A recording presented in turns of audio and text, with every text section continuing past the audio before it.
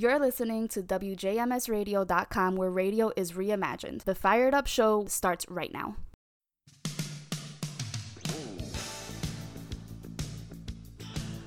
And welcome to Monday once again, right here. It's Fired Up Radio on WJMS.com. This is Steve. Each week we talk everything political machine, and we've got a lot to pack in for this episode. But if I could, first I'd like to ask a moment of personal privilege. Hope everyone had a very enjoyable and very safe Thanksgiving.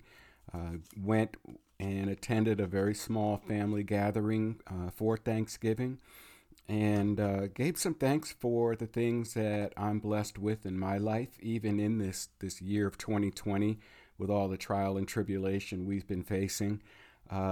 First, we had some excitement at the Thanksgiving dinner as my stepdaughter Victoria got proposed to by her boyfriend Jonathan, and she said yes. So congratulations to Jonathan and Vicky on their engagement, and we're looking forward to a very, very beautiful wedding at some point down the road once we clear the coronavirus situation. I was very happy about that. It was a very, very nice, sweet moment. The second thing, and again, I'm asking a little bit of indulgence here.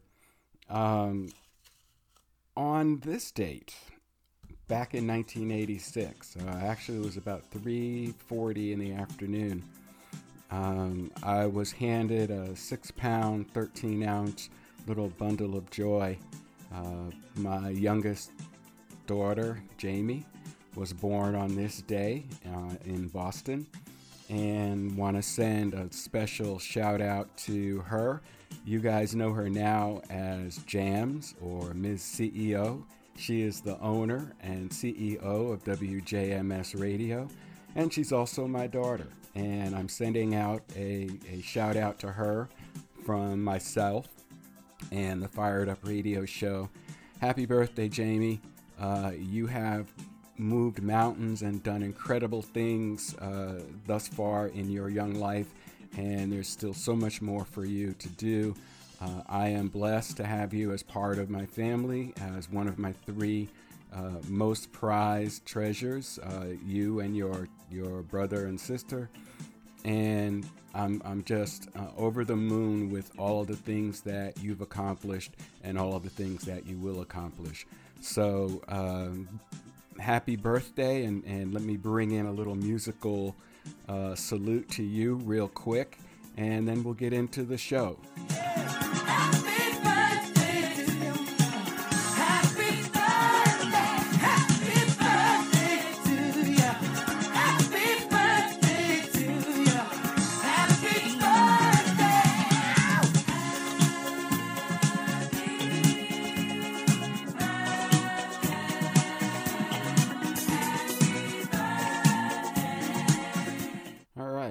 Again, happy birthday, Jamie. Many happy returns of the day. I love you, and I'm so very, very, very proud of you. Okay, thank you, everybody, for letting me have that little moment of personal privilege. I appreciate it. Let's get right into our show, starting off, as we always do, with our current update on the coronavirus pandemic. So we continue in this country to set records every day. We have added over 1 million new cases in this past week, and we're currently at 13.3 million people who have contracted the coronavirus, and over 267,000 have died from the disease. It continues to rage across the country on what is becoming more and more a positive side. Progress is being made toward getting the first 2 of quite a few vaccines that are coming out.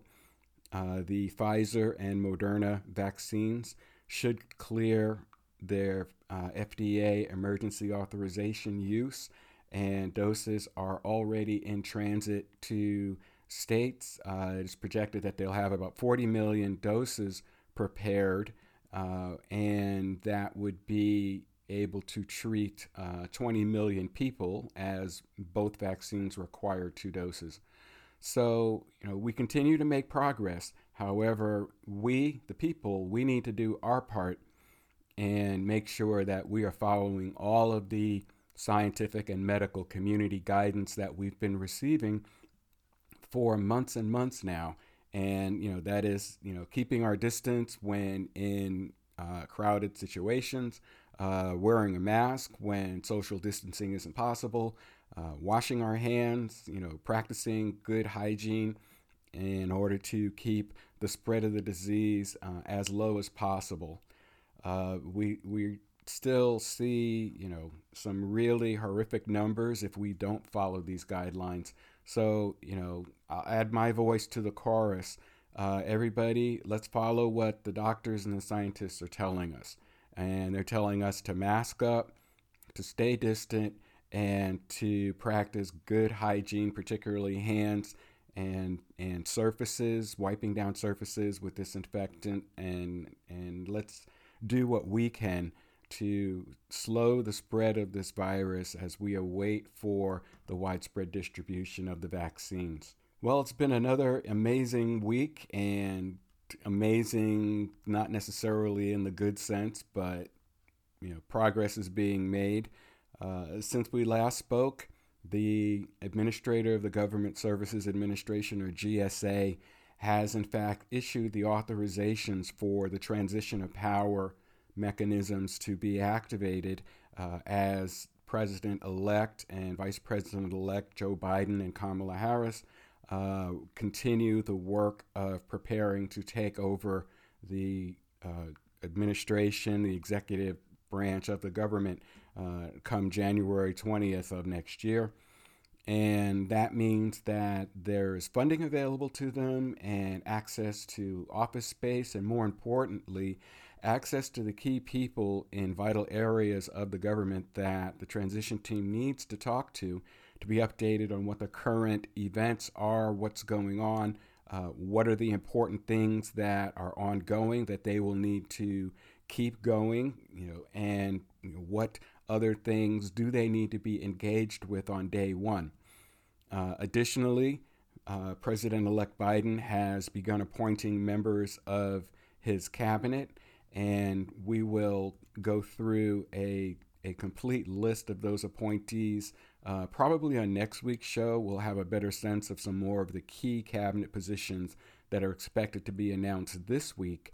So once we get that list, I'll have some updates and feedback on who President-elect Biden is selecting to work in his cabinet, and what they will mean for the administration going forward. So stay tuned for that. That will be coming up probably in next week's show. And meanwhile, on the other side of the aisle, the GOP and the Trump administration, in its last 2 months in office, continue to practice what appears to be a scorched earth policy in terms of things they are putting in place to hamper somewhat or create situations that the Biden administration is going to have to deal with right off the bat. And a couple of those that I wanted to talk about this week. The first one, the Supreme Court, which by all definition and according to the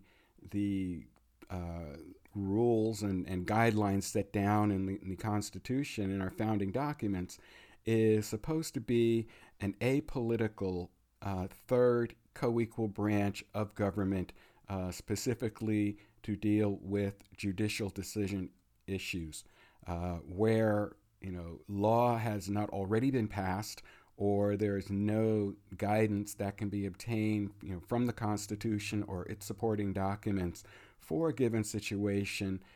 Court trials are heard, suits are brought seeking clarity and clarification, and ultimately it can wend its way through the court system up to the Supreme Court, which, as you know, due to President Trump having 3 appointments to the Supreme Court during his term as president, stands at a 6-3 majority in favor of the conservative philosophy of governing, not necessarily in lockstep with conservative politics and attitudes, but clearly there is a favor to those conservative issues and values that are brought before them. Now, as we've talked about in prior issues, this has not made them a complete 100% rubber stamp for conservative issues. In particular, two of the three appointed judges from the Trump administration have actually gone against initiatives that have been brought before the Supreme Court in a conservative sense, in that they have voted with the liberal/progressive minority of the court and struck down a couple of key provisions, including most recently, and as we've seen in the news, that a half a dozen or so cases that have been brought before the Supreme Court with relation to voter fraud and election issues in the 2020 election have been thrown out of court at both the regional and district federal level, as well as the Supreme Court level. And the Trump administration has brought, as of today, as this show's broadcast date, the Trump administration has brought some 32 or 33 cases before district and federal appeals judges, as well as a couple of cases that have been brought to the Supreme Court. And of those, only two had either a complete decision that was upheld or a partial decision that was upheld. All of the rest of the issues brought at the state level and the appeals level by the Trump administration in terms of the outcome of the election have been rejected out of hand, and in some cases with some prejudice, by the courts, primarily due to no evidence having been presented to support the arguments being made. Now, as you know, with this show, we deal with the mechanics of the political system and not so much the personalities of the political system, unless they are intricately involved in the issue at hand. And it must be said that in my observing of the cases that have been presented, in all truth, the Trump administration has done a poor job of bringing cases that have been well thought through, well prepared, and well backed up with solid evidence in these court cases. And again, in my opinion, they have created sort of this animus against their positions by the courts, just based on the fact that they keep bringing these, quote, frivolous lawsuits, close quote, against the election process. But at the end of the day, we also have to take a look and see that this seems to fly in the face of what we have throughout our history believed as a non-political arm of the government in the judiciary, where its role is solely to interpret and establish law where existing, documented law as laid out in the Constitution, or as presented in the supporting documents that have been written over time and precedents that have been set in court. If those don't exist, as I said earlier, lawsuits are brought and the courts weigh in to decide, based on what our laws are, how this particular case or how this particular matter should be decided.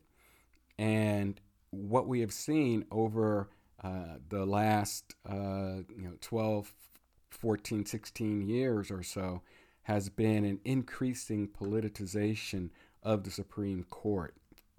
For example, it is clear that there's always been some kind of political bias in the court. Obviously, justices to the Supreme Court are appointed and approved by the party in power.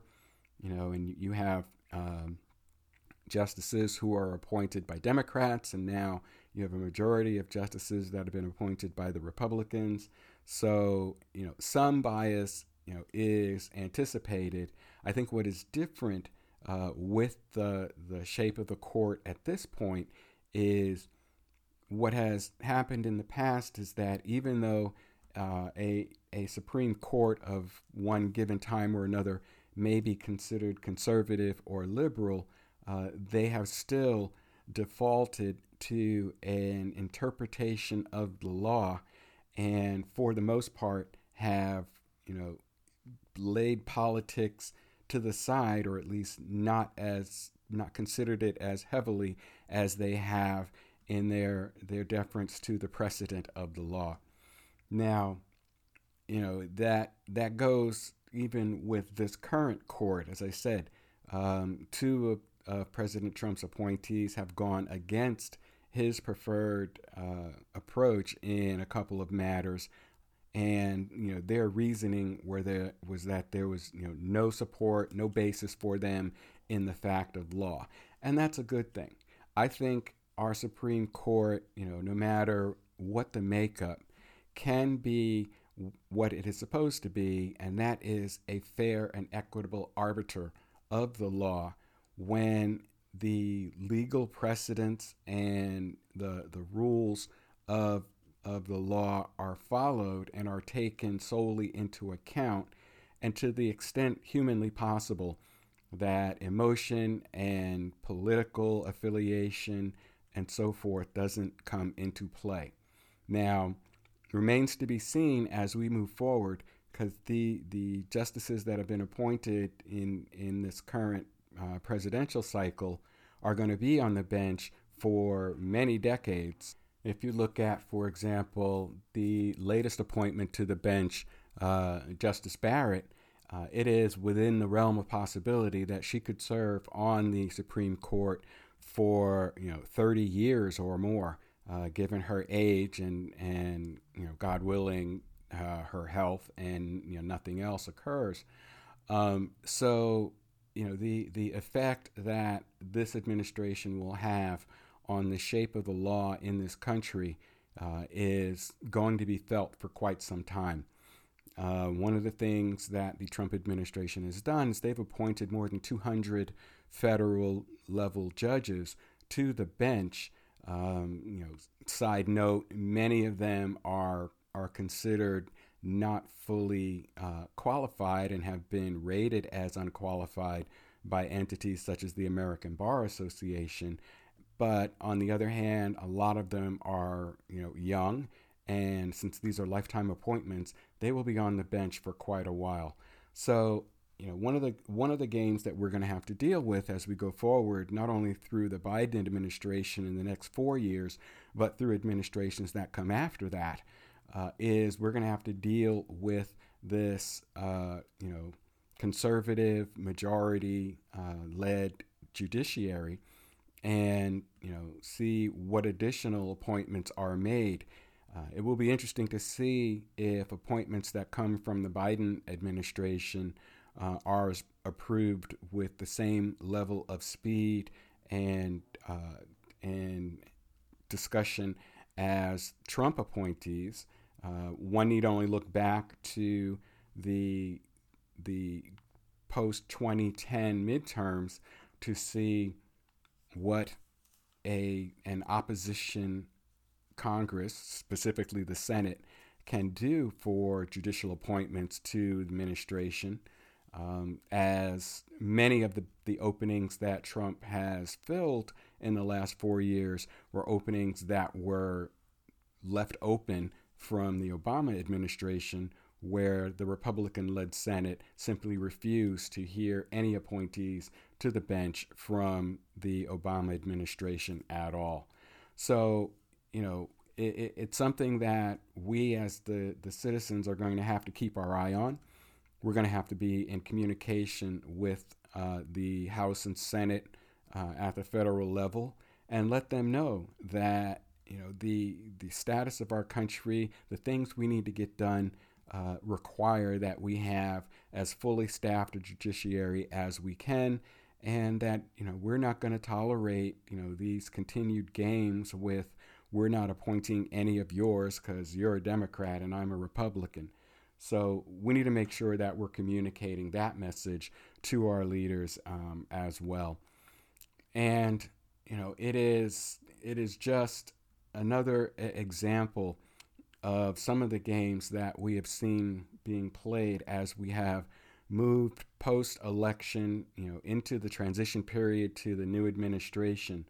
There are a number of things. I've already mentioned the court cases that have been brought to try and overturn the election, and it is clear that it is a done deal. Joe Biden is going to be the next president of the United States. That will become official on the 14th of December when the electors are certified by the Senate, and that is the final step in the approval process for the presidency of the United States and vice presidency. And once we get there, then it's full steam ahead to inauguration, and the Biden administration will take over the reins of government in this country. There are some other things, and we're going to spend the balance of this show kind of talking about some of the things that we're seeing going on in terms of what our elected officials are doing or not doing that are impacting a huge number of Americans going forward. The first one we're going to talk about is the looming eviction deadline. At the end of December, the moratorium on evictions and foreclosures in this country will expire unless the House and Senate act to extend it. This was put in place under the CARES Act back in March, and basically it protected renters and homeowners from being evicted from their home if they were adversely impacted by the coronavirus and are in the midst of suffering financial hardship, as many of us, myself included, are being out of work for months on end. And that expires at the end of December. So what officials are telling us is that on January 1st, we could see somewhere around or more than 19 million Americans who will be forced out of their homes because the protections against them being evicted have expired. This is going to create not only a huge economic hardship for these many, many millions of Americans, it's going to put them at greater risk in this pandemic environment. It's going to, affect the children in terms of their education. If they don't have a place to live, they don't have a place to get internet, they don't have a place where they can even attend a virtual school system. They will be out of luck in terms of their education. It's going to create a hardship for those who may not be evicted, but yet still have to, pay that rent or mortgage. And there was an article written about it, and let me get that for you. It says millions of Americans, and this came from Money Watch, as reported by Irina Ivanova, and this was on the 27th of November. Report issued this month from the National Low-Income Housing Coalition and the University of Arizona estimates that 6.7 million households could be evicted in the coming months. That amounts to 19 million people potentially losing their homes, rivaling the dislocation that foreclosures caused after the subprime housing bust back in the early 2000s. Apart from being a humanitarian disaster, the crisis threatens to exacerbate the coronavirus pandemic, according to a forthcoming study in the Journal of Urban Health. And quotes here from Andrew Arand, Our concern, quote, is we are going to see a huge increase in evictions after the CDC moratorium is lifted. Andrew Orand is the vice president of research at the NLIHC and a co-author of the report. So the moratorium that was imposed was spearheaded by the Centers for Disease Control, the CDC, as a health emergency measure because of the coronavirus pandemic. And they, accurately said how evicting or putting so many people into a homeless situation will increase the number of people that get infected by COVID drastically. Therefore, some protections were needed. Even moratoriums imposed at the state and in some case the city level, all will still also expire at some point within the coming months, maybe at the end of December or a little bit beyond that. Unless there's action taken at the federal and state level to continue and extend these protections from evictions for renters and homeowners. In addition, there's a call out for legislation that would actually be a rent relief program to address the fact that in the current scenario, even if you manage to avoid eviction, your landlord still has the ability to charge you and require you to pay all of the back rent that you have accrued until December 31st. And realize in some cases that could be 7 or 8 months worth of rent on top of someone maybe just coming back from being furloughed due to the pandemic. So there's some work to be done there as well. We're going to take a break, and when we come back, we're going to pick this up on the other side and continue with some other elements going on in terms of what our government is or is not doing with regard to the political system here in this country. You're listening to Fired Up right here on WJMSradio.com. This is Steve. We'll be right back after the break.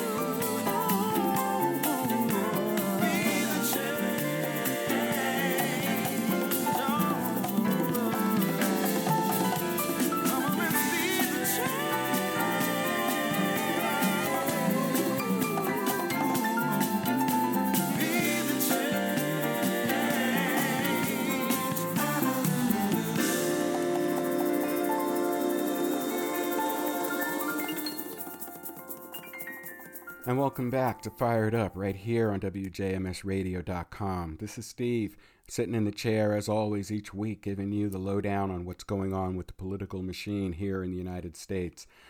We ended the first segment, or we left the first segment, talking about the impending end of the rent and mortgage moratorium that was put in place to assist homeowners and renters who were facing hard economic times due to the coronavirus pandemic.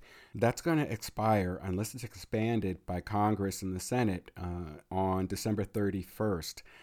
There's another situation that could reach a crisis level in the new year with Congress yet to pass another coronavirus relief package. In addition to the 19 million Americans who potentially could be homeless as a result by the end of the year, about 12 million Americans are set to lose their unemployment benefits the day after Christmas, a sharp fall in income that would make it harder for many people to pay rent, which plays into the rental moratorium. An abrupt cutoff would slash income by about $19 billion with a B per month. And this is from Nancy Vanden Houten, lead economist at Oxford Economics, in a research note that she published. Although the Trump administration has restricted evictions for most households through the end of the year, in quoting Miss Houten, it did not relieve renters of the need to pay rent. That means many renters may face a payment cliff at year's end when they must pay several months of back rent, on top of which, having lost their unemployment benefits a few weeks prior to that, it's just going to create a nightmare situation for 19 million homeowners and renters and 12 million unemployed Americans, right at the time when we will be in the midst probably of this second wave of the coronavirus pandemic. It just is another example of games that are being played by our leaders. Another one that came across the wires, and this one came from Jake Johnson of Common Dreams, and this came across my news feeds, and it is the Senate GOP is being excoriated for delivering a cruel slap in the face to federal workers who have risked their lives during the pandemic. And what that entails is the GOP administration is looking at freezing the wages of all federal employees in order to free up money to help keep government operations afloat unless Congress and the Senate can agree on a budget deal to keep the funding in place for the government. We are facing what could be another government shutdown, which would occur right on top of the other two issues that I just discussed. And it is an across-the-board pay freeze for civilian federal workers in 2021 as part of their plan to fund agencies amid the deadly coronavirus pandemic and resulting economic crisis. Mr. Johnson goes on, and again quoting his article, employee organizations and Democratic lawmakers reacted with outrage after Republicans on the Senate Appropriations Committee quietly unveiled their pay freeze proposal earlier this month, with the largest union of federal workers calling the plan a cruel, and this is in quotes, a cruel slap in the face for those who have risked their lives to maintain government services for all Americans during the worst health crisis in our lifetime, close quote. It is just, another example of the tone deafness that seems to be part of the Republican makeup, in our leadership at this time, in that for all of their language talking about how they care about the American people, these things are being, left hanging out to dry while Americans are scrambling to, put food on the table and pay the bills and keep a roof over their head and, keep their vehicles so that when they can go back to work, they'll be able to get there.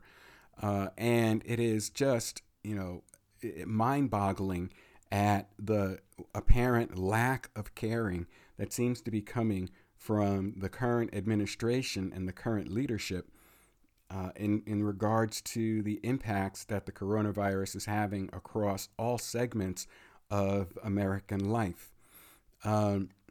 Jessica Clement, Staff Vice President for Programs and Policy at the National Active and Retired Federal Employees Association, noted that, quote, "This is a year when federal employees have stepped up to respond to a global pandemic, with tens of thousands on the front lines working on behalf of the American people and contracting COVID-19 in the process.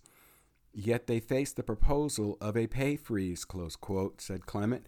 There's not, quote again, "there's not just an affront to public service. It's a policy that risks losing highly competent and productive employees from the ranks of our federal government to the detriment of the citizens they serve." We seem to forget that, the government isn't run by, 435 people in the House and the Senate and, the couple of hundred people that work in the executive branch.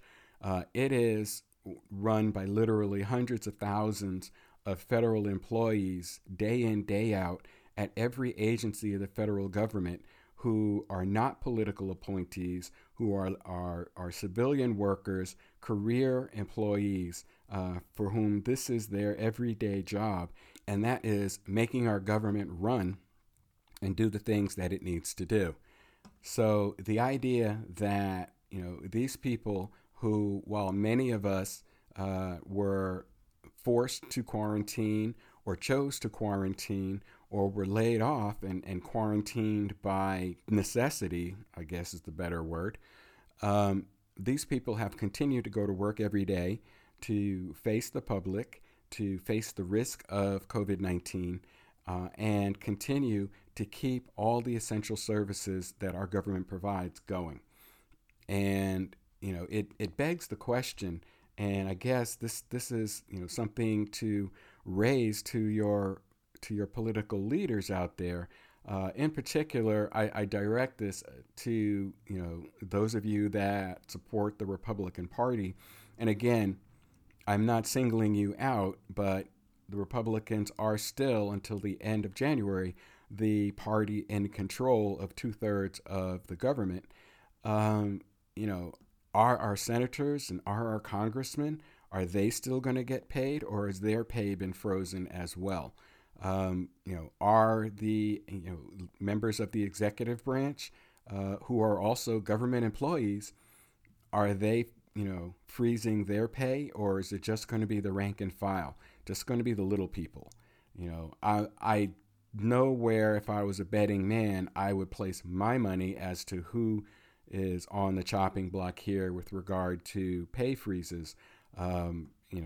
Just going out, just putting that out there, just saying.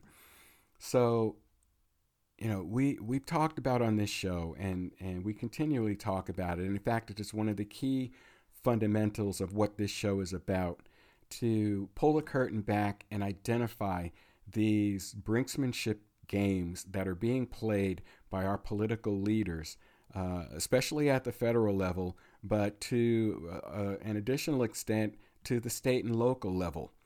It should be noted that some of the states who are currently suffering the largest number of increases in coronavirus cases are ones where the governors of those states have been among the most vocal opponents of the health concern guidelines that have been put forward by medical community, by the scientific community in regards to mask wearing, distancing, and hygiene.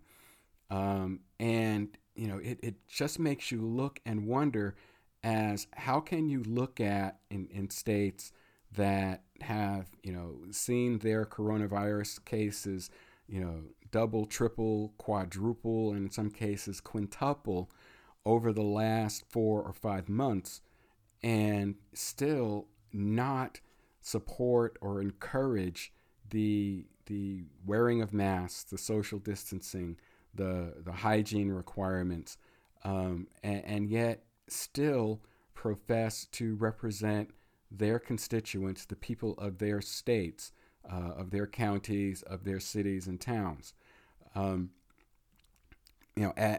As we get past this, and we will, America is resilient. America is powerful.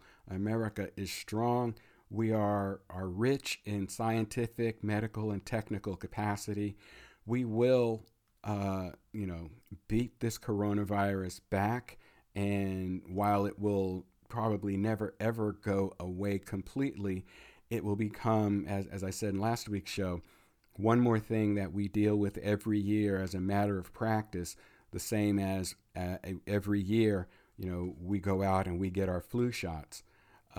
It will become, just another thing that we do, taking our shoes off before we board a plane, going through security, et cetera, et cetera. So, how can you stand in the face of the families in your state who are losing loved ones, at the rate of dozens per day, and, continue to be opposed to the few simple things that we, the people, can do to keep ourselves safe? That is something I just do not understand. But to get back to the subject, so, on top of the impending housing crisis, we also have a pay freeze among government workers that's going to impact a lot of them in their ability to, continue to pay rent, feed their families, and so forth. It just seems so callous and uncaring. So, communicate with your officials and, let them know that, this is something that really is not only, unfair in the extreme, but really is just adding fuel to the fire of what coronavirus is doing to our country as it impacts, these vital, important government employees. So, that's not the end of it. It also looks like the Supreme Court, as I was talking about earlier, looks like they are going to also be taking up a case this week involving the decannual census that is taken every 10 years in this country. We've talked about it on this show, about getting out and making sure that you've completed the census and so forth. Well, now they're in the process of tabulating the numbers and beginning to prepare the information that will go to the states to determine, the apportionment of congressional House seats according to, the population of each state. It will go to guide funding for, critical infrastructure programs across the country, including such things as roads and highways, schools, rail systems, hospital and first responder supplies and equipment and funding, and so many more things that are determined based on the number of people that live in this state. Well, apparently, the Trump administration has a case pending before the Supreme Court, which will be heard early this week, perhaps as soon as today, as of the broadcast of this show, or tomorrow, where they are suing to exclude the count of people who are, quote, living in this country illegally from the population count used to, as I said, divide up congressional seats and so forth. The administration's top lawyers are hoping the justices on a court that includes 3 Trump appointees will embrace the idea, rejected repeatedly by lower courts. It's the latest and likely the last Trump administration hardline approach to immigration issues to reach the high court. Arguments will take place on Monday, that's today, by telephone because of the coronavirus pandemic. Even as justices weigh on a bid to remove, for the first time, millions of non-citizens from the population count that determines how many seats each state gets in the House of Representatives, as well as the allocation of some federal funding, as I just mentioned. Experts say other issues loom large for the 2020 census as it heads into uncharted territory over deadlines, data quality, and politics. So, to understand this, the census is mandated. It is enshrined in the Constitution that every 10 years, a count of all persons living in the United States of America are to be counted so that an accurate representation of the number of people in each state, in each local area, can be used to determine the allocation of resources that that state receives. Now, that's a simplified explanation of it, but explains the basic premise. So that it isn't a count as defined in the Constitution. It does not say that all, quote, citizens, close quote, or, all except, illegal immigrants, and again, air quotes around that.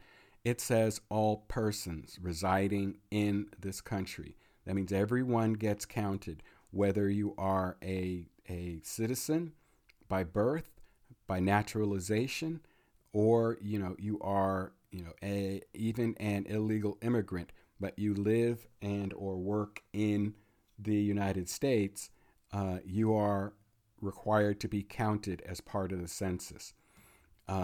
The administration has long fought the status of immigrants in this country from day one, from before day one actually, but as an administration from day one, they have done a series of things to try and limit the number of people who can enter this country, to curtail the number of people who are allowed to stay in this country, even if their staying here is due to reasons that are allowed in law.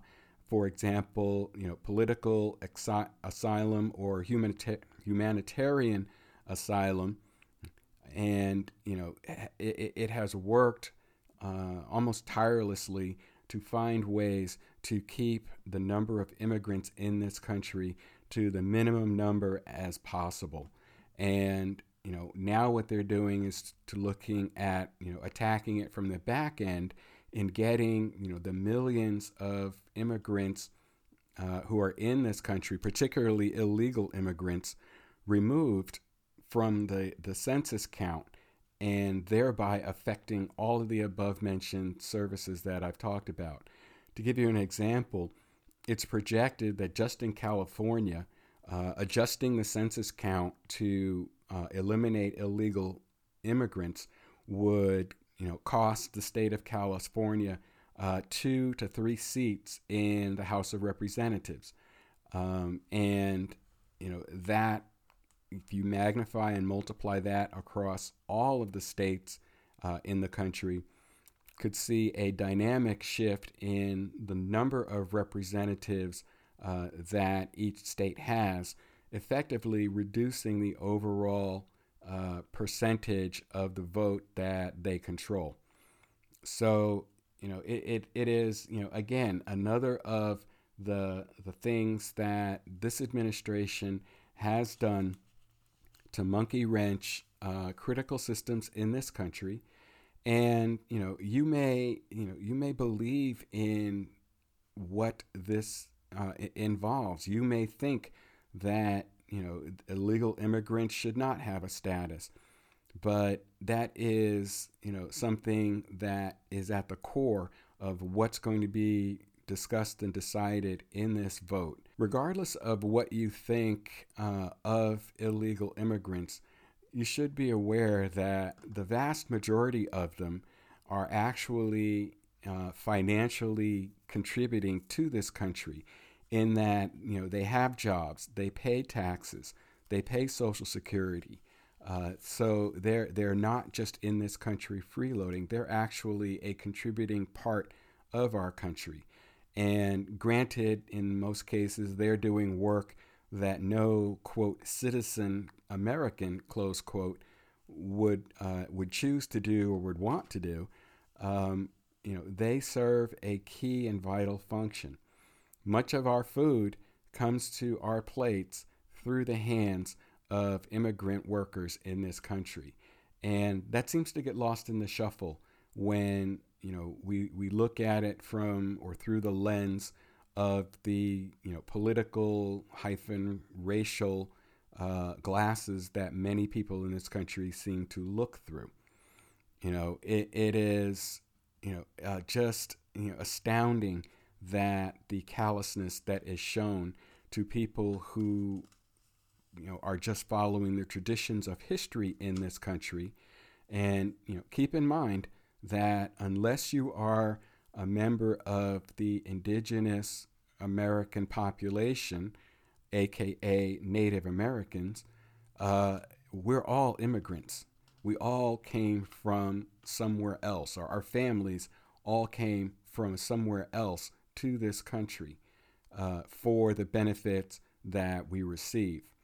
So, the illegal immigrants that the administration is currently seeking to ban are really the latest, chapter in a 300-year history of immigration into this country.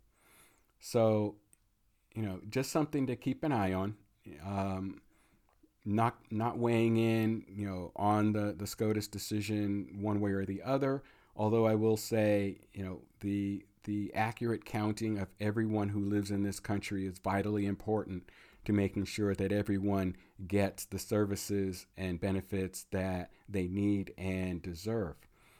So let's turn for the last few minutes of the show and, change gears and kind of look at what's coming, once we get to January 20th and January 21st, 2021 and beyond. And we now have a new Democratic administration in the country. One of the things that is most concerning and has been the subject of a lot of discussion in the media of late is how is the GOP, in particular, if they happen to retain control of the Senate through getting one or two of the seats that will be determined in Georgia in January. But even if they don't, how will the GOP play a role in what the Biden administration is promising to get done and needs to get done? And, there are several aspects of it which can be significant roadblocks. One, for example, is the confirmation of the president's cabinet. The cabinet positions are all done by, Senate approval. And historically, that has kind of been a perfunctory matter. And except in the most egregious cases, most of the people who have been selected have been confirmed. There will be a slew of legislative actions, many of which revolving around COVID-19 and, other elements. The census that we just talked about is going to introduce some things that are going to need to be done legislatively. There are economic things. There are the budget to avoid a shutdown of the government. There are, economic stimulus measures that need to be enacted in order to help protect the people of this country. And, there is a continuing need to fill judicial appointment slots. There are still well over 100 judicial appointments which have not been filled and will not be filled under the outgoing Republican administration. So it will fall to the incoming Biden administration to continue to appoint judges at the federal and district and appeals court level across the country. And the worry is that we will see, particularly, as I said, if the Republicans retain control of the Senate, that they are going to repeat what happened after the midterms in 2010 under President Obama, where basically they refused to confirm any judges or any appointments that the Obama administration put forward that required Senate approval. They stonewalled all of that for the 6 years pretty much of the Obama presidency. And, it would be a shame if that is the process that will continue. So reach out to your political leaders, reach out to your politicians, particularly if your state is represented by Republicans, and let them know that, it's a new day. We need to get this work done. And the stonewalling is something that, we the people find unacceptable. So as always, our call of action is communicate with your elected officials all the way up and down the line, from local to federal. That's what we need to do. All right, that's going to wrap up our show for this week. As always, I thank you so much for listening. If you have any comments or questions, please send email to the show at firedupradio@yahoo.com. I will be posting some more information out on the Facebook page, which is Fired Up Radio on Facebook.com.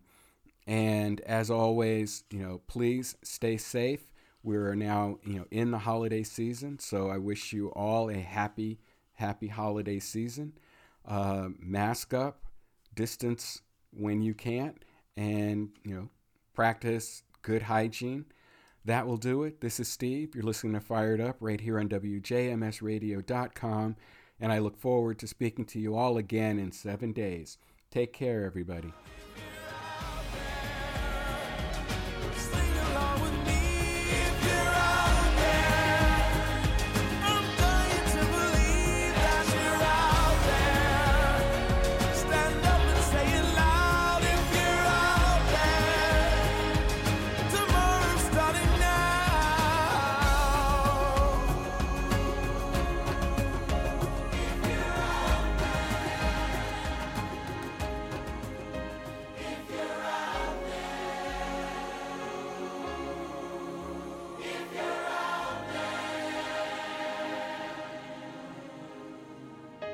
If you hear this message, wherever you stand, I'm calling every woman, calling every man. We're the generation we can't afford to wait. The future started yesterday, and we're already late.